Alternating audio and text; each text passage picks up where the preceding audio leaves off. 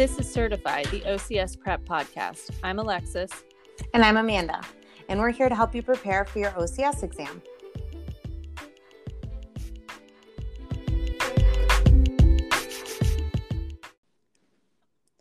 Okay, so today we are going to talk a little bit about the pelvis and SI joint. And so in this episode, typically we don't really talk about anatomy and biomechanics in this podcast. We feel like most of our listeners, if you're studying for the OCS, you likely have a really strong background and understanding of anatomy and biomechanics. But there's often more other topics that we feel like are more important to discuss. But when we're talking about the pelvis and the sacroiliac joint, we feel like it's worth taking at least a short episode to review anatomy, biomechanics, and terminology. The pelvis doesn't present like other joints in the body, and it's certainly not as well understood. So what we're going to do today is we're going to touch on anatomy, biomechanics, and terminology. And then in the next episode, we're going to discuss a little bit more on dysfunction, assessment, and treatment. And one of the things with terminology when we're talking through some of this, I think depending on what you're reading, what resource you're looking at, and even sometimes switching between like authors in the same resource, you might see different terms used. So we just want to make sure we're reviewing and that it's really clear what different terms are referring to which movements, which areas of the pelvis, and so on and so forth. So that being said, again, we're just going through kind of quick anatomy lesson here. So when we're talking about the pelvis, I'm going to start discussing the bones of the pelvis. So we've got our two innominate bones, the sacrum and the coccyx. And with each innominate bone, it's made up of the fusion of the ilium, ischium, and pubis. And then the sacrum and the coccyx do not contain joints, and they function as a single unit. The sacrum contains 5 neural foramina that allow passage of the 4 sacral nerve roots and a single inferior foramen for the filum terminale. When we're talking about joints of the pelvis, most commonly you hear people say sacroiliac joint or talk about the SI joint. I think sometimes we almost use that term to discuss the pelvis as a whole, but really when we're talking about the sacroiliac joint, we're talking about the triangular sacrum and how it's contoured to interlock with the 2 ilia on each side. The sacrum is primarily concave and the ilium is primarily convex. However, these shapes are highly variable from person to person and they're not exactly congruent. And then the next joint we're going to talk about is the lumbosacral joint. So we're talking about L4, L5, and S1. When we're discussing functional anatomy of the pelvis, we must also consider L4 to L5 vertebra because L5 is tethered securely to the ilia by the iliolumbar ligament. Next is the sacrococcygeal joint, and that is where the apex of the sacrum is connected to the base of the coccyx. And then your pubic symphysis, which is where the pubic bones meet at midline, and they're separated by a fibrocartilaginous disc that's covered by a thin layer of hyaline cartilage. I also think when we're talking about the pelvis, it's obviously important to always consider the hip joint, and we'll talk about that a little bit more when we start discussing more of the assessment and treatment, that you're going to be doing a lot of hip special tests on these patients, thinking there might be SI things to rule some of that out because obviously your hips are very closely connected to the pelvis. The ligaments of the pelvis assist in maintaining stability of the pelvis for force transmission. The primary ligaments are the anterior sacroiliac ligament, the iliolumbar ligament, the interosseous ligaments, short and long posterior and the short and long posterior sacroiliac ligaments. The secondary ligaments are the sacrotuberous ligament and the sacrospinous ligaments. In discussing muscles, there's many muscles that affect the pelvis through connections to both fascia and ligaments. So we're going to talk really broadly and generally in terms of the muscles and how they move the pelvis. So muscles that anteriorly tilt the innominate include the internal hip rotators. So we're talking about the TFL, glute med, and anterior glute med, and the hip flexors. So your iliopsoas, pectineus, sartorius, and again, the TFL. The muscles that posteriorly tilt the innominates include the hip external rotators. So we're talking your piriformis, external and internal obturator, superior and inferior gemelli, quadriceps femoris, and posterior glute med, and the hip extensors, so your glute max and your hamstrings. The next topic is the innervation of the SI joint or pelvis. So it's unclear where the exact source of innervation is. It kind of depends on what resource you're looking at. So anatomic reviews consistently include the dorsal rami of L5 to S3 spinal nerve roots, and less often the ventral rami of L5 to S2. Some sources have found innervation as high as L2 to L3. Although there is some controversy on exactly where which nerve roots innervate the SI joint, overall it can be concluded that the SI joint is highly innervated and that it can radiate pain to at least L5 and all sacral dermatomes and myotomes. The SI joint can also be a source of intra-articular and extra-articular pain. Pain can radiate to the upper, middle, or lower buttock, the lateral thigh, and the lower leg. You should also keep in mind that S2 passes through the piriformis, and piriformis hypertonicity is common in patients that have low back pain.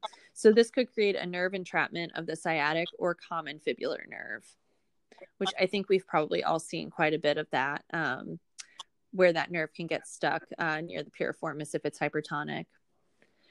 So moving on to discussing some of the biomechanics. So there's different terms that are used to describe movement at the pelvis compared to other joints at the body. We would recommend knowing and understanding all of the potential terms, like I mentioned earlier, depending on who might be, who wrote the resource that you're looking at. You might see different terms that are used. So it's important to know and understand all of those terms and what they're referring to.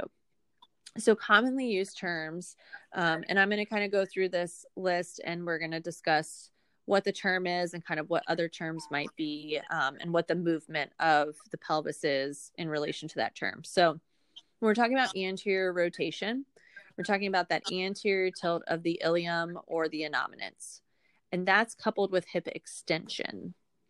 When we're talking about posterior rotation or a posterior tilt of the ilium or innominate, that is coupled with hip flexion. An inflare is internal rotation of the ilium, which is coupled with hip internal rotation. And an inflare is going to be assessed by palpating the ASIS. An outflare is external rotation of the ilium, which is coupled with hip external rotation. And again, that outflare is going to be assessed by palpation of the ASIS. An upslip is the superior translation of the ilium on the sacrum, which can also be known as a superior shear. Nutation is referring to an anterior tilt of the sacral base in relation to the ilium. So with an anterior sacral tilt, you're going to have a posterior iliac tilt. This is also sometimes called sacral flexion. Counternutation is a posterior tilt of the sacral base relative to the ilium. It is a posterior sacral tilt, which would be combined with an anterior iliac tilt. This would also be known as sacral extension. A sacral torsion is a transverse plane motion of the sacrum, and it's also known as a rotation. So you might hear sacral torsion or sacral rotation. The sacrum rotates around a right oblique axis or a left oblique axis. And if you look at pages 19 through 21 of the current concepts on the pelvis, there's pictures of each plane of motion along with some references on the possible degrees of motion available for each movement. So that's somewhere I would definitely take a look. You'll see that they're pretty small amounts of movement, and we'll discuss that a little bit further along as well. But I think it's important to kind of, especially with the sacral torsions, it can get a little bit confusing. So taking a look at those pictures can be a nice visual aid for that. So, I mean, I don't know if you have anything to add to looking at those different visuals for some of this. No, I would just really agree. I would definitely take a look at them. There's some other resources out there too for visual aids, but I personally think that the SI is best understood visually. But I think that the information that you're going over, Alexis, is important to understand before you try and look at those pictures, because sometimes they try to represent all of those things in one image. And if you're not aware of what you're looking at or that detail, it can be difficult to discern. Yep, absolutely. So the pelvis enables smooth and efficient transfer of load throughout the body, from the upper extremities to the lower extremities and vice versa, as well as from one lower extremity to the other during gait. The pelvis is also a force generator during many different human movements. So, for example, during gait, forces transfer from the pelvis to the foot to cause supination. In addition to load transfer and force generation, the pelvis acts as a primary stabilizer for maintaining static and dynamic stability of the body. So the pelvic joints need stable mobility, and this is achieved through muscular strength and the ability to cause tension in the ligaments. So two other terms I want to talk about, form closure, which is the fit between the sacrum and the innominate. So it's kind of how those two bones fit together. And again, there can be some variability, not only between two different people, but also from side to side on the same person. And then force closure is talking about how the pelvic muscles and ligaments work together to maintain stability. So when we're talking about local systems, we're talking about muscles that are essential for intrapelvic stabilization, which include muscles of the pelvic floor, the TA, the diaphragm, and the multifidi. It also includes increasing intra-abdominal pressure, increasing fascial tension, and increasing articular stiffness. So that's just talking about force closure of that local system. So using those different muscles and being able to properly obtain intra-abdominal pressure in order to increase fascial tension. When we're talking about the global system, we're looking at the four slings of muscle systems which stabilize the pelvis regionally. So the four slings we're going to talk about are the posterior oblique sling, anterior oblique sling, longitudinal sling, and the lateral sling. So the posterior oblique sling includes the lats and the glute max. The anterior oblique sling is the external oblique with the contralateral internal oblique and adductor. The longitudinal sling is the peronei, biceps femoris, sacrotuberous ligament, thoracolumbar fascia, and the erector spinae. And then the lateral sling is the glute med, the TFL, and the lateral stabilizers of the thoracopelvic region. So again, those are just talking about the different areas that are able to, and the different muscular systems that work together to get that stability of the pelvis, that mobile stability that we're looking for. So like I mentioned before, just a few other concepts. The pelvis is highly variable, both between individuals and often from one side to the other in the same individual. The movements of the pelvis are closely affected by the lumbar spine and the hip due to muscular and ligamentous attachments crossing these joints. The movements of the pelvis are very small. So like I said, if you look back at the current concepts, they have those references of how much movement in each joint. I don't think that those are necessarily numbers we need to read off to you guys on here, but it's understanding that there's a very small amount of movement that's happening between the joints of the pelvis. And due to the variability of the shape of these joints, as well as the small amount of movement, manual palpation, and even many special tests are very poor. It's really important that we use a cluster of objective tests along with a very good subjective report to assess and treat patients with pelvis and SI joint dysfunction. And that's really what we're going to dive into on the next episode is, how do we use these clusters? What are these clusters? What things should we be listening for from our patients in order to really best treat the pelvis and SI joint? Because there is so much variability. I really think of all the areas of the body, there's a lot we don't understand, but it does play such an important role in that force transmission. And we need to make sure that we're really understanding as best as we can.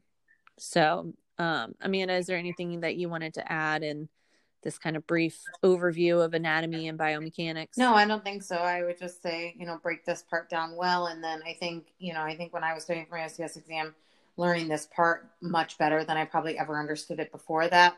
And then trying to learn some more of the assessment and treatment was a lot easier. Stuck with me a lot better. Yeah. And like I said in the beginning, we don't normally feel like going over anatomy and biomechanics is really worthwhile for us to provide to you guys. But I think in this situation, it is just a really, again, it's so variable from person to person. And I think that this is just an area that if we didn't touch on this before we started diving into clusters of tests and treatment and all that, it could have gotten a little bit confusing. So we just want to make sure we kind of reviewed all this stuff. So as always, if you guys have questions, feel free to send us an email. Make sure that you check out what we've got going on the Patreon page, and we will see you next time for the discussion of assessment and treatment of the pelvis. Sounds good. Thank you. Thank